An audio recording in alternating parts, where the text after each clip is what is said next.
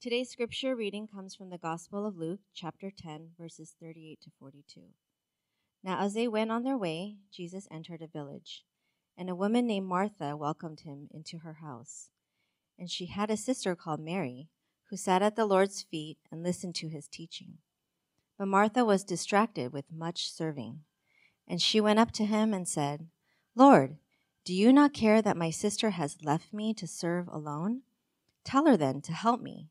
But the Lord answered her, "Martha, Martha, you are anxious and troubled about many things, but one thing is necessary. Mary has chosen the good portion, which will not be taken away from her." This is a word of the Lord. You may be seated. Thank you for the introduction, Pastor Fuji. I'm glad to preach again. So let's get into the text. This is a fairly well-known story of these two sisters, Mary and Martha, and their relationship with Jesus. And on the surface, it's a little bit disarming because it seems like this really sweet, like this really homey domestic scene. You know, they're sitting at Jesus's feet. I can sort of imagine this warm fireplace crackling. You know, they're listening to his stories, and it's a really nice thing. But actually, if you understand the point, what this text is telling us is that Jesus will not accept anything short of complete and total commitment to him, so that no half measures, no half-hearted devotion. That's what he's saying. But in reality, I think that for a great many American Christians, we're sort of going through the motions, and there's a kind of spiritual deadness that we've come to terms with, that we've sort of made our peace with. You know, we go to church on Sundays. Is that not enough? And the answer in our text is that we are missing out. Because the Bible calls us to this big life of faith, a life full of love and joy in the Lord, a life that is like pulsating and vibrating with spiritual vitality if only we will give ourselves wholly to him. So I have 3 points, and here's the outline. Number 1, we're going to look at Martha's busyness. Secondly, we're going to look at Mary's singular focus. And then finally, how do we change? I'm going to give you a vision for the Christian life. So number 1, Martha's busyness. So this is a really simple but profound story. And it focuses on these two sisters along with their brother Lazarus, and they're all living together. And they're actually really close friends of Jesus. We actually have 3 separate stories of them in the Gospels, one here in Luke chapter 10, and then 2 in the Gospel of John. And in our story, Mary is sitting at Jesus' feet, listening intently to his teaching, but Martha is busy. She's working in the kitchen. And so the story is a character study in contrasts. And what I really love about the Bible is that it's so economical in giving us insight into their characters with just these few details. So in our story, when Jesus comes to visit, you see Martha immediately springs into action. She goes into the kitchen to prepare this really elaborate meal. And so we see that she's very decisive. She gets things done. She's a take charge kind of leader. And we also see that she's very practical. In John chapter 11, which is a second story, when Jesus comes to Lazarus' tomb and he commands that the stone be rolled away, it's Martha who says to Jesus, "But Lord, it smells. Are you sure you want to do this?" And so you see that she's very outspoken.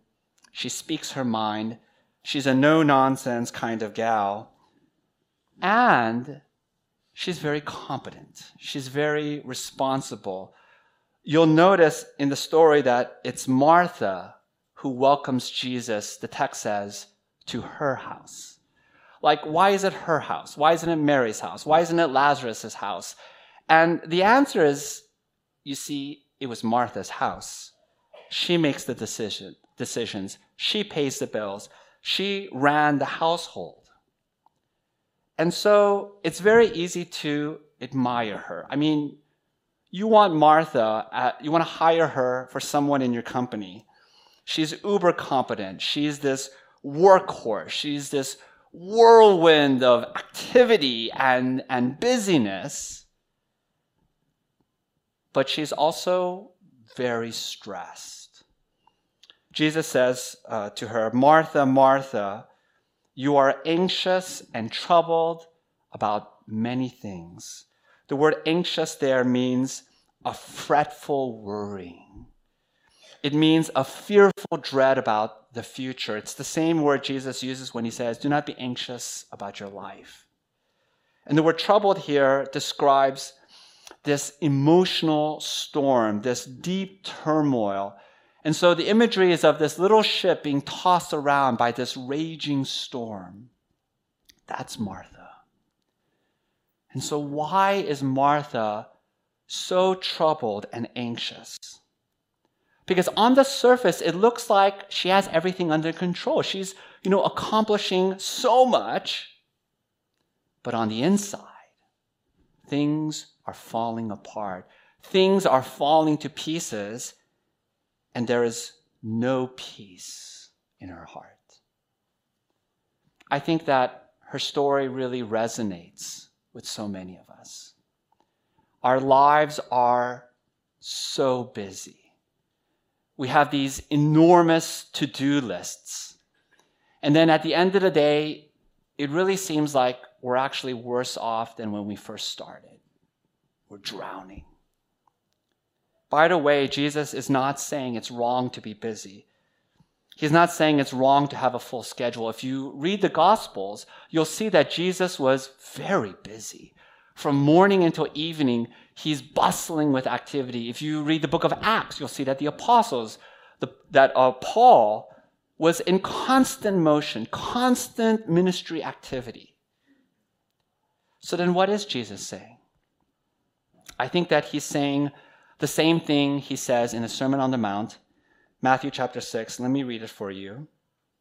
He says, therefore, do not be anxious, saying, what shall we eat, or what shall we drink, or what shall we wear?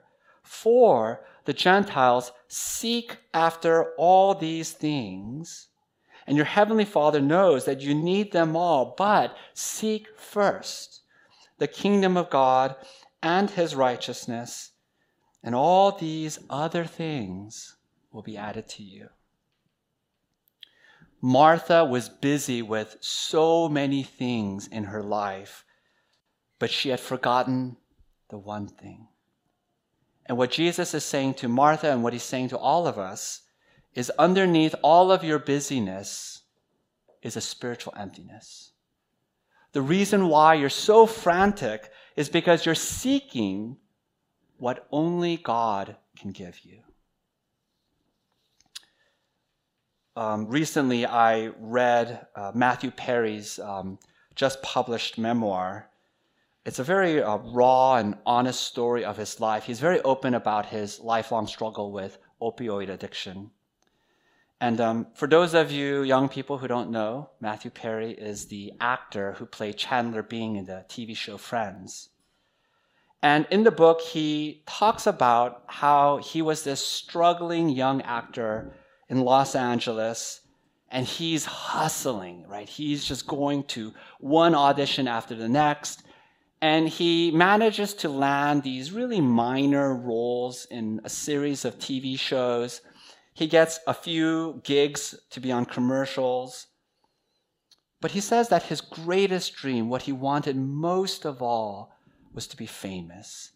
Because he thought that being famous would just swallow up all the emptiness and the loneliness of his life. He says that there was a a point where he was so desperate that he got on his knees and he prayed. And he remembers this prayer so vividly. In fact, he refers back to this prayer several times in the book. And in the prayer, he says, God, you can do whatever you want in my life. Just please make me famous. That's what he prayed. He calls it a Faustian prayer because 3 weeks later, he was cast on Friends. And it became this enormous cultural phenomenon. It was this huge runaway success. His face was on magazine covers. He was offered all these movie roles. He started dating a series of glamorous women. He became super famous, super famous. But he says he was miserable. He said there was this howling emptiness that could not be quieted. And starting in the second season, he began to self-medicate by taking painkillers. And so he would take Vicodin, he would take oxycodone. He says, he would be in and out of rehab, taking at various points in his life up to 55 Vicodin pills per day, until he reached a point where he was hospitalized because his colon had exploded and he had to wear a coloscopy bag. And he writes this in his book. He says, I was clinging to the notion that something outside of me would fix me. But I had had all that the world had to offer. Julia Roberts as my girlfriend. I had just bought my dream house that looks across the whole city. I'm making $1 million a week. I win, right? I had it all. But it was all a trick. They just weren't the answer. There's a really profound place in his memoirs. He talks about this band of friends of struggling actors like himself. They're all waiting for their big break. They're all wanting desperately to be famous. And they would get together and they would drink and they would gossip and they would sort of swap audition horror stories with each other. And in the group, his best friend was a guy named Craig. And what happened is that Craig was actually offered the role of Chandler first. It was his. But he decided to turn it down because it was an ensemble cast, and simultaneously he had been offered the lead role in another sitcom, which he really thought was going to make it big. And so he turned down the Chandler role, which opened it up, and Matthew Perry then ended up landing the role of Chandler. And then there was this huge, whirlwind of fame and success. In the meantime, his friend Craig's sitcom flopped. It was a complete failure. And then he faded into obscurity. And then he says that in the aftermath, he and Craig ended up not speaking to each other for years because it was so painful. Until finally they met up. And he says it was like this really awkward conversation. And he so wanted to console his friend. And so this is what he wrote. He said, "You know what, Craig? It doesn't do what we all thought it would. It doesn't fix anything." And he says that Craig stared at him just in complete disbelief. And then this is what he wrote. Matthew Perry says, "I think actually you have to have all your dreams come true to realize they were the wrong dreams." You can spend your whole life chasing a dream. You can spend your whole life like imagining this perfect life where everything falls into place. And for most of us, we fall short of it. But there's a few people who actually achieve it, who actually get everything that they want. And then they're miserable because they're looking for salvation.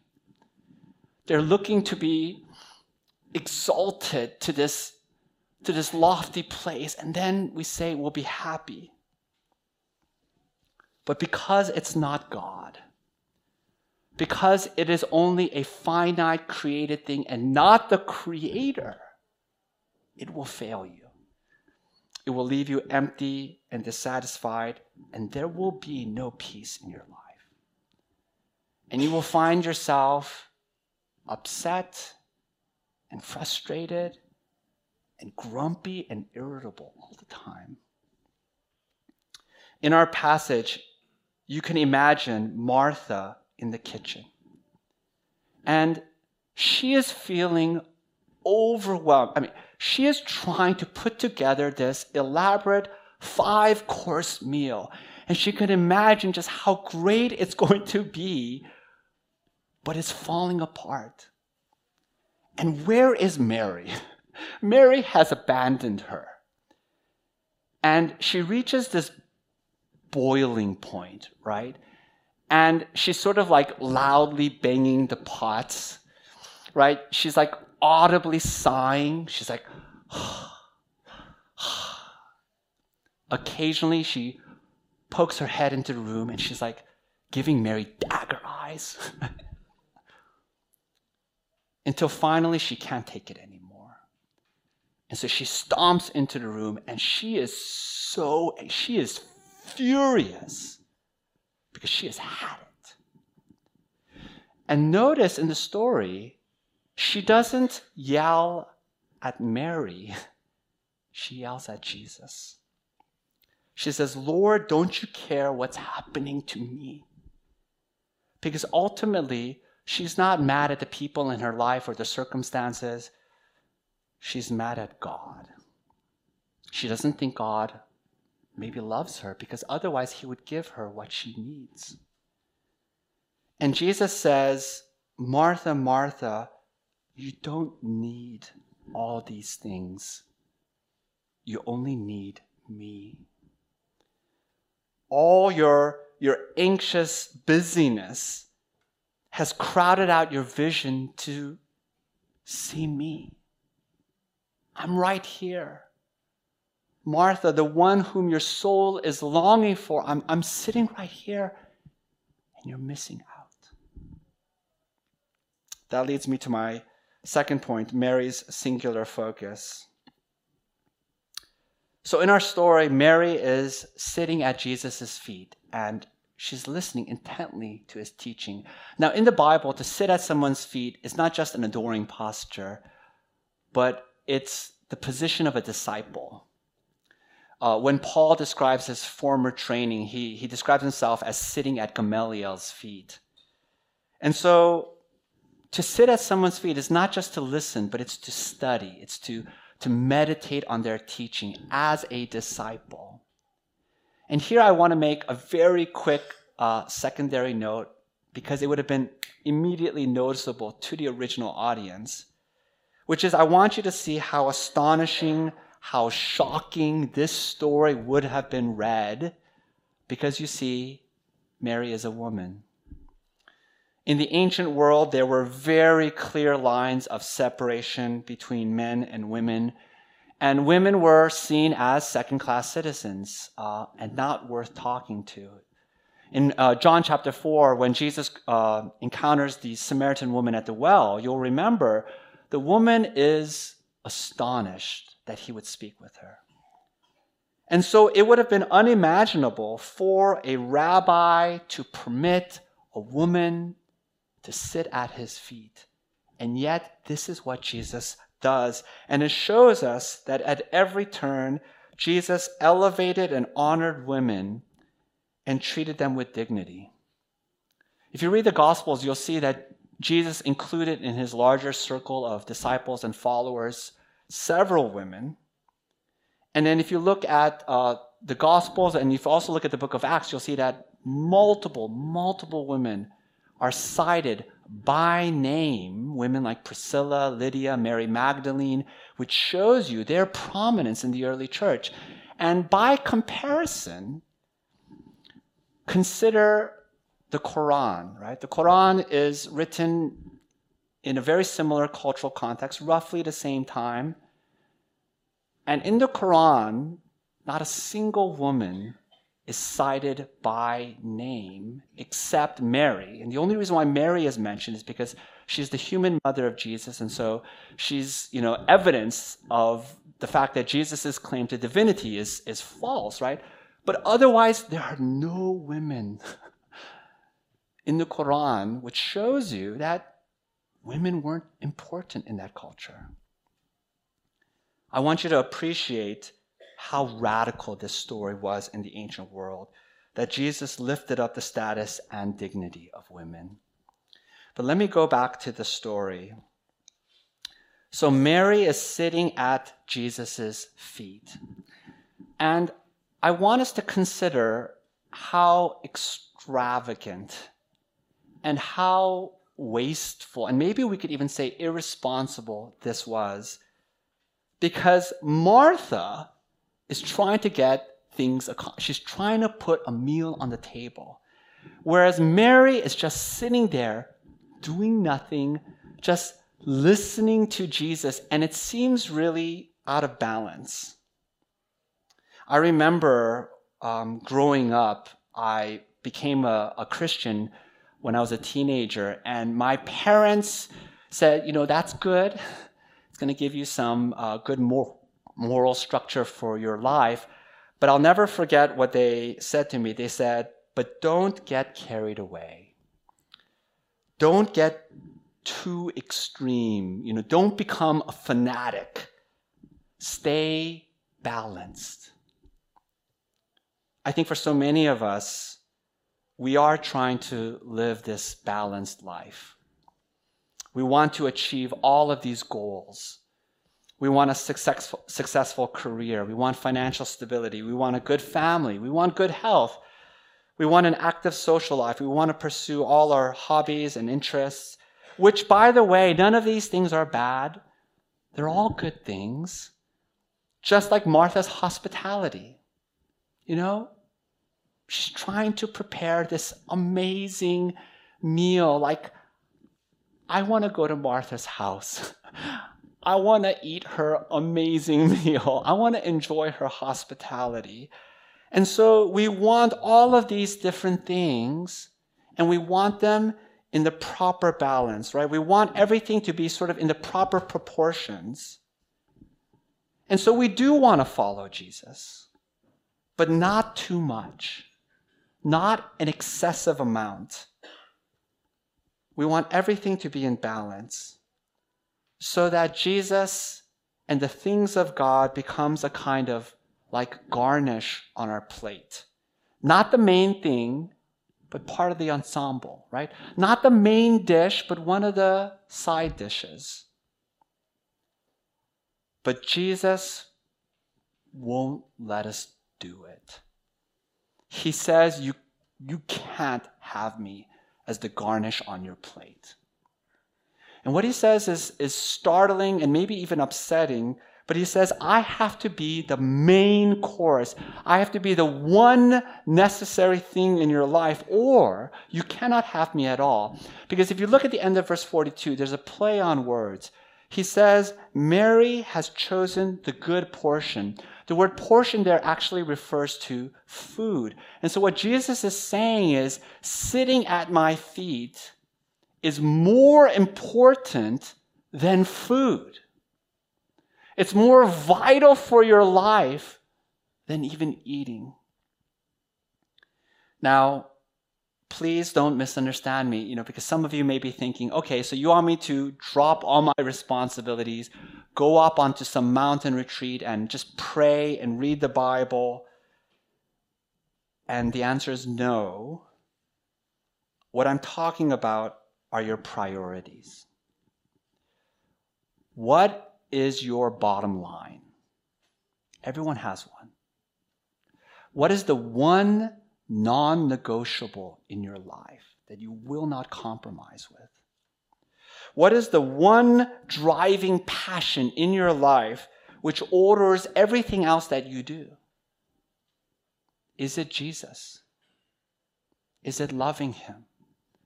Is it listening to him and obeying him and submitting your life to him no matter what it costs? And then everything else in your life has to just fit around that.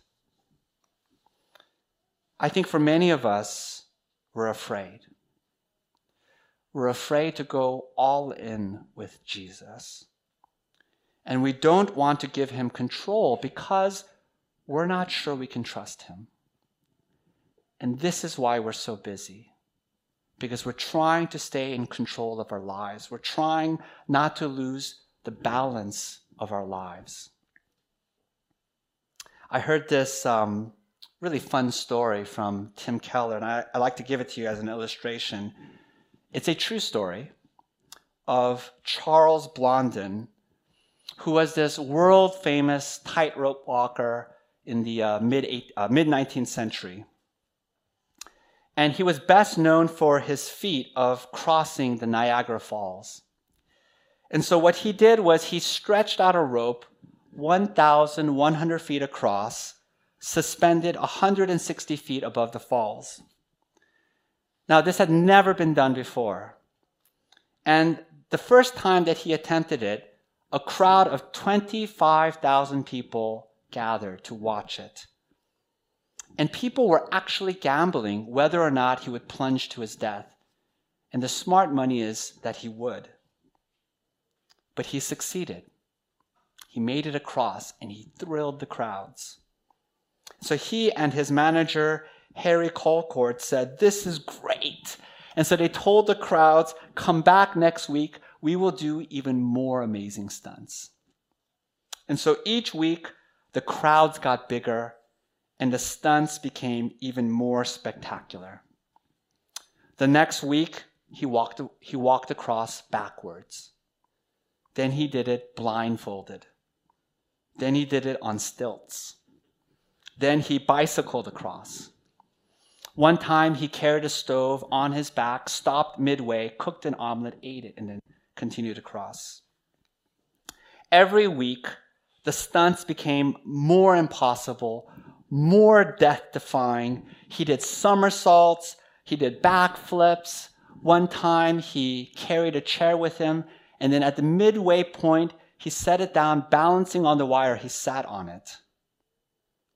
Every week, the newspapers breathlessly carried the stories of his feat. The year that he did it, 1858, he dominated the headlines. He was the biggest sensation in the nation. But eventually, he was running out of stunts. And so for the finale, he wanted to do the greatest stunt of all. He wanted to garner the biggest crowds that had ever been assembled. And so he and his manager came up with this idea that he would carry a man across on his back, which of course meant that now 2 lives are at stake. And so it would be really exciting. It would be this really big sensation. And so it was announced, Charles Blondin to carry man across Niagara Falls on his back. Everyone was excited. That week, the biggest crowds ever assembled. The newspapers estimated 100,000 people assembled for this final time. But first, they had to find someone willing to do it. And so they advertised in the newspapers, $1,000 to any man willing to come and to be carried across. And back then, $1,000, that was an enormous sum of money. So a great number of people showed up. And so Blondin took them to the edge to show them, the scale of what they were about to experience. And then to assure them that he could do it, he walked across with a 200-pound sack on his back. And then when he returned, he lined up all the people and he said, "Do you believe without any doubt that I can carry a man across on my back?" And every single one of them, without exception, said, "Absolutely, you can do it. We all believe you." And so he said, "Okay, will you let me carry you across?" And they all, one by one, said, "Not on your life. Absolutely not. That's crazy." No one would do it. As you can imagine, this was a big problem. The crowds were assembled, 100,000 people, Everyone was waiting. And so Blondin turned to Harry, his manager, and he said, "You're going to have to do it. You're going to have to do it." Now, Harry was terrified. But to his credit, he agreed. And so he climbed up onto Blondin's back, piggyback style. And you can actually find a photo of this exact moment on the internet. And then they started.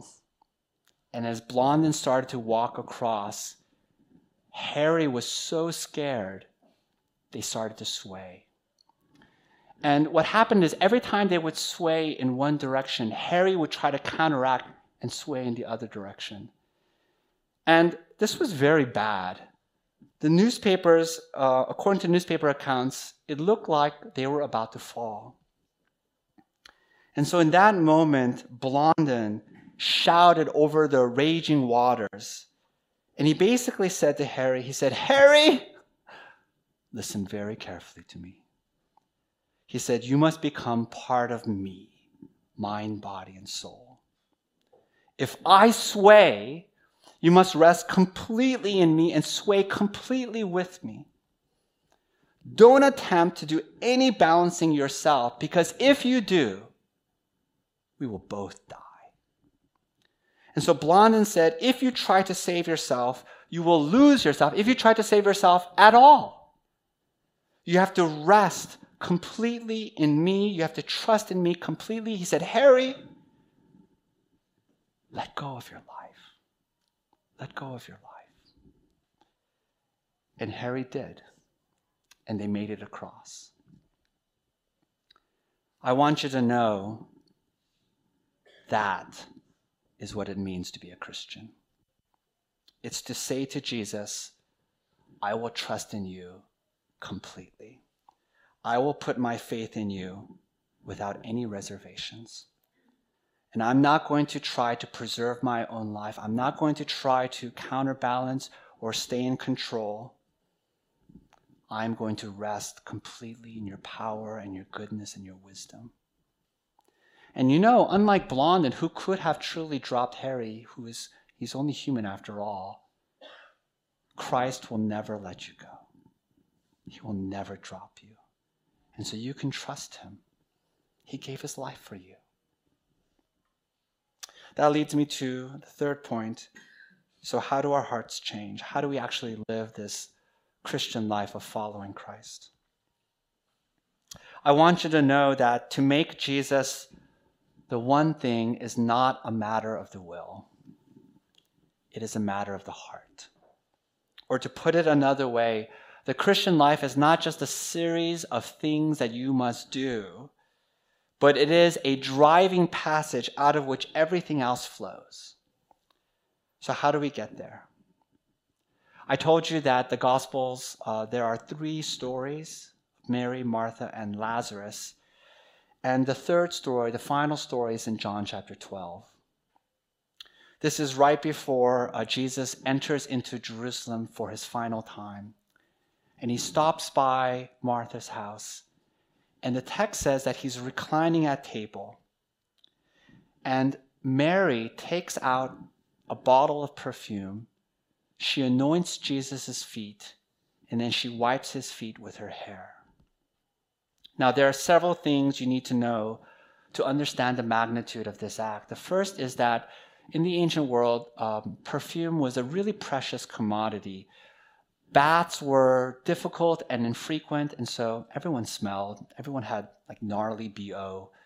So that on special occasions like wedding feasts, every guest would receive a little dab of perfume on their breast, which would envelop them in this sweet aroma. And not only were perfumes really useful for social occasions, they were also incredibly expensive. John 12 tells us that Mary's perfume was made of pure nard. Now, pure nard comes only in the foothills of the Himalayan mountains in India. And so this was a very expensive perfume. And then secondly, Mary doesn't just dab perfume on Jesus, she pours it out on him. The text tells us that she broke open the jar and completely emptied out the contents. And in the story, Judas objects, and he says the perfume was worth 300 denarii. Now, a denarii is a day's wages, so 300 denarii is 1 year's income. We're talking about an enormous sum of money, maybe somewhere in the ballpark of $70,000. This was no doubt a family heirloom. This would have represented her entire life savings. And then she didn't put it on Jesus' head or his feet. She poured it out on his feet. You know, in the ancient world, everyone wore sandals, which would mean that on dusty roads, your feet was truly the meanest, dirtiest part of you. And she pours it on his feet, which just magnifies the honor. And then she wipes his feet, not with cloth, but with her own hair. For a woman, this was the most intimate, the most vulnerable, the most self-giving thing that you can do. And I want you to see in Mary's devotion here just the extravagance of it. The absolute, unreserved, complete devotion of it. And in the story, the people are like yelling at her. They're outraged. What are you doing? Where is your sense of proportion? And Jesus basically says, her sense of proportion is exactly correct. He says, leave her alone, for she did this in preparation for my burial. Now that's the key. You see, Mary knew better than anyone else in that room because she had been listening to him so intently that when Jesus was going to Jerusalem, this would be his final time, and he would lay down his life to save the world from its sins. Now, if that's true, if you acknowledge that, and you say, like, if you don't respond by saying, Lord, I submit my life to you, command me, whatever you will, then you're not in touch with reality. Because the only natural, rational, moral response to the sacrificial love of Jesus is to love him back, is to commit yourself to him unreservedly, without negotiation. If the gospel is true, its claim on your life is absolute and boundless. And so you cannot follow Jesus halfway. There's just no integrity to that. You cannot just give him part of your life. You can't just say, here are my Sundays, but the rest of the week is mine. You know, and I love the way J.I. Packer put it in one of his books. He says you can summarize the entire Christian life with a single verse, 1 Corinthians 6:20, which says, you have been bought with a price, therefore glorify God with your body. And what he's saying is this: if it's true that Jesus died this agonizing death on a Roman cross to save you, to rescue you from death and judgment, if that's true, you owe him your whole life. Your whole life. So how do we do that? What does that actually look like? And here, let me get really practical. And I want to provide 2 steps that you can take. The first step is to pray. Pray for a transformed heart. Jesus says, ask and it will be given to you. Seek and you will find. Sincerely ask Jesus, help me to love you back. And surely he will give you spiritual life. The second step is, I want to challenge you to take some kind of concrete step towards Jesus. And I want to be very careful here because I don't want to add to your to-do list like another list of activities. The Christian life is more than just doing things. It's ultimately about abiding in Jesus, communing with Jesus, but it's not less than activities. And in fact, the whole of your Christian life is really just an accumulation of 100 little steps that you take, either towards him or away from him. So let me just provide some practical counsel. Number one, if you're not reading a devotional book, pick one up. Can I suggest J.I. Packer's Knowing God? Spend 10, 15 minutes a day reading a good devotional book, and your sense of wonder at the greatness of God will expand. Secondly, if you're not actively serving in church, volunteer. Sign up for something. And because the way our psychology works is that if you have a passive posture, if you sort of like lean back from church, your mind has to justify it. And so you will find yourself saying, well, I guess I don't really believe in any of this. And you will find your heart grow colder and colder. But if you lean in, if you get involved, even if you start cold, you will find your heart being warmed towards God and towards his people. And the final suggestion, this might be a scary one, is if you have never talked to your coworker about Jesus, do it. I'm not saying, indiscriminately hand out Bible tracts to all of your coworkers. That will not be well received. But go to your best friend at work, your closest friend, and you say to them, hey, I'm a Christian. What do you think about Jesus? And I guarantee you, it will be an amazing conversation. It will challenge you. It will strengthen your faith. Let me close with this final thought, which is, where does spiritual life come from? And the answer is, it comes from the gospel. It comes from seeing Jesus dying for you, saving you, loving you. And to the degree that that vision is clear and burns brightly in your heart and in your soul, to that degree it will shape and structure your life. And then Jesus won't just be one more thing among the many things in your life. He will be the main thing, the one necessary thing, and everything else will be secondary. Let's pray.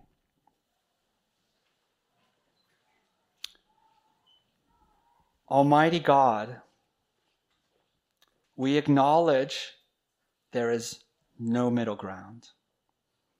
Either we are all in or all out. So that if we are lukewarm in our devotion and in our commitment, surely you will spit us out. And so grant us a life that submits to you without negotiation, without conditions. So that if you have so loved us by giving us your Son, how can we not love you back by giving you our whole lives? Grant us the Holy Spirit that we may do so. In the name of Christ we pray. Amen.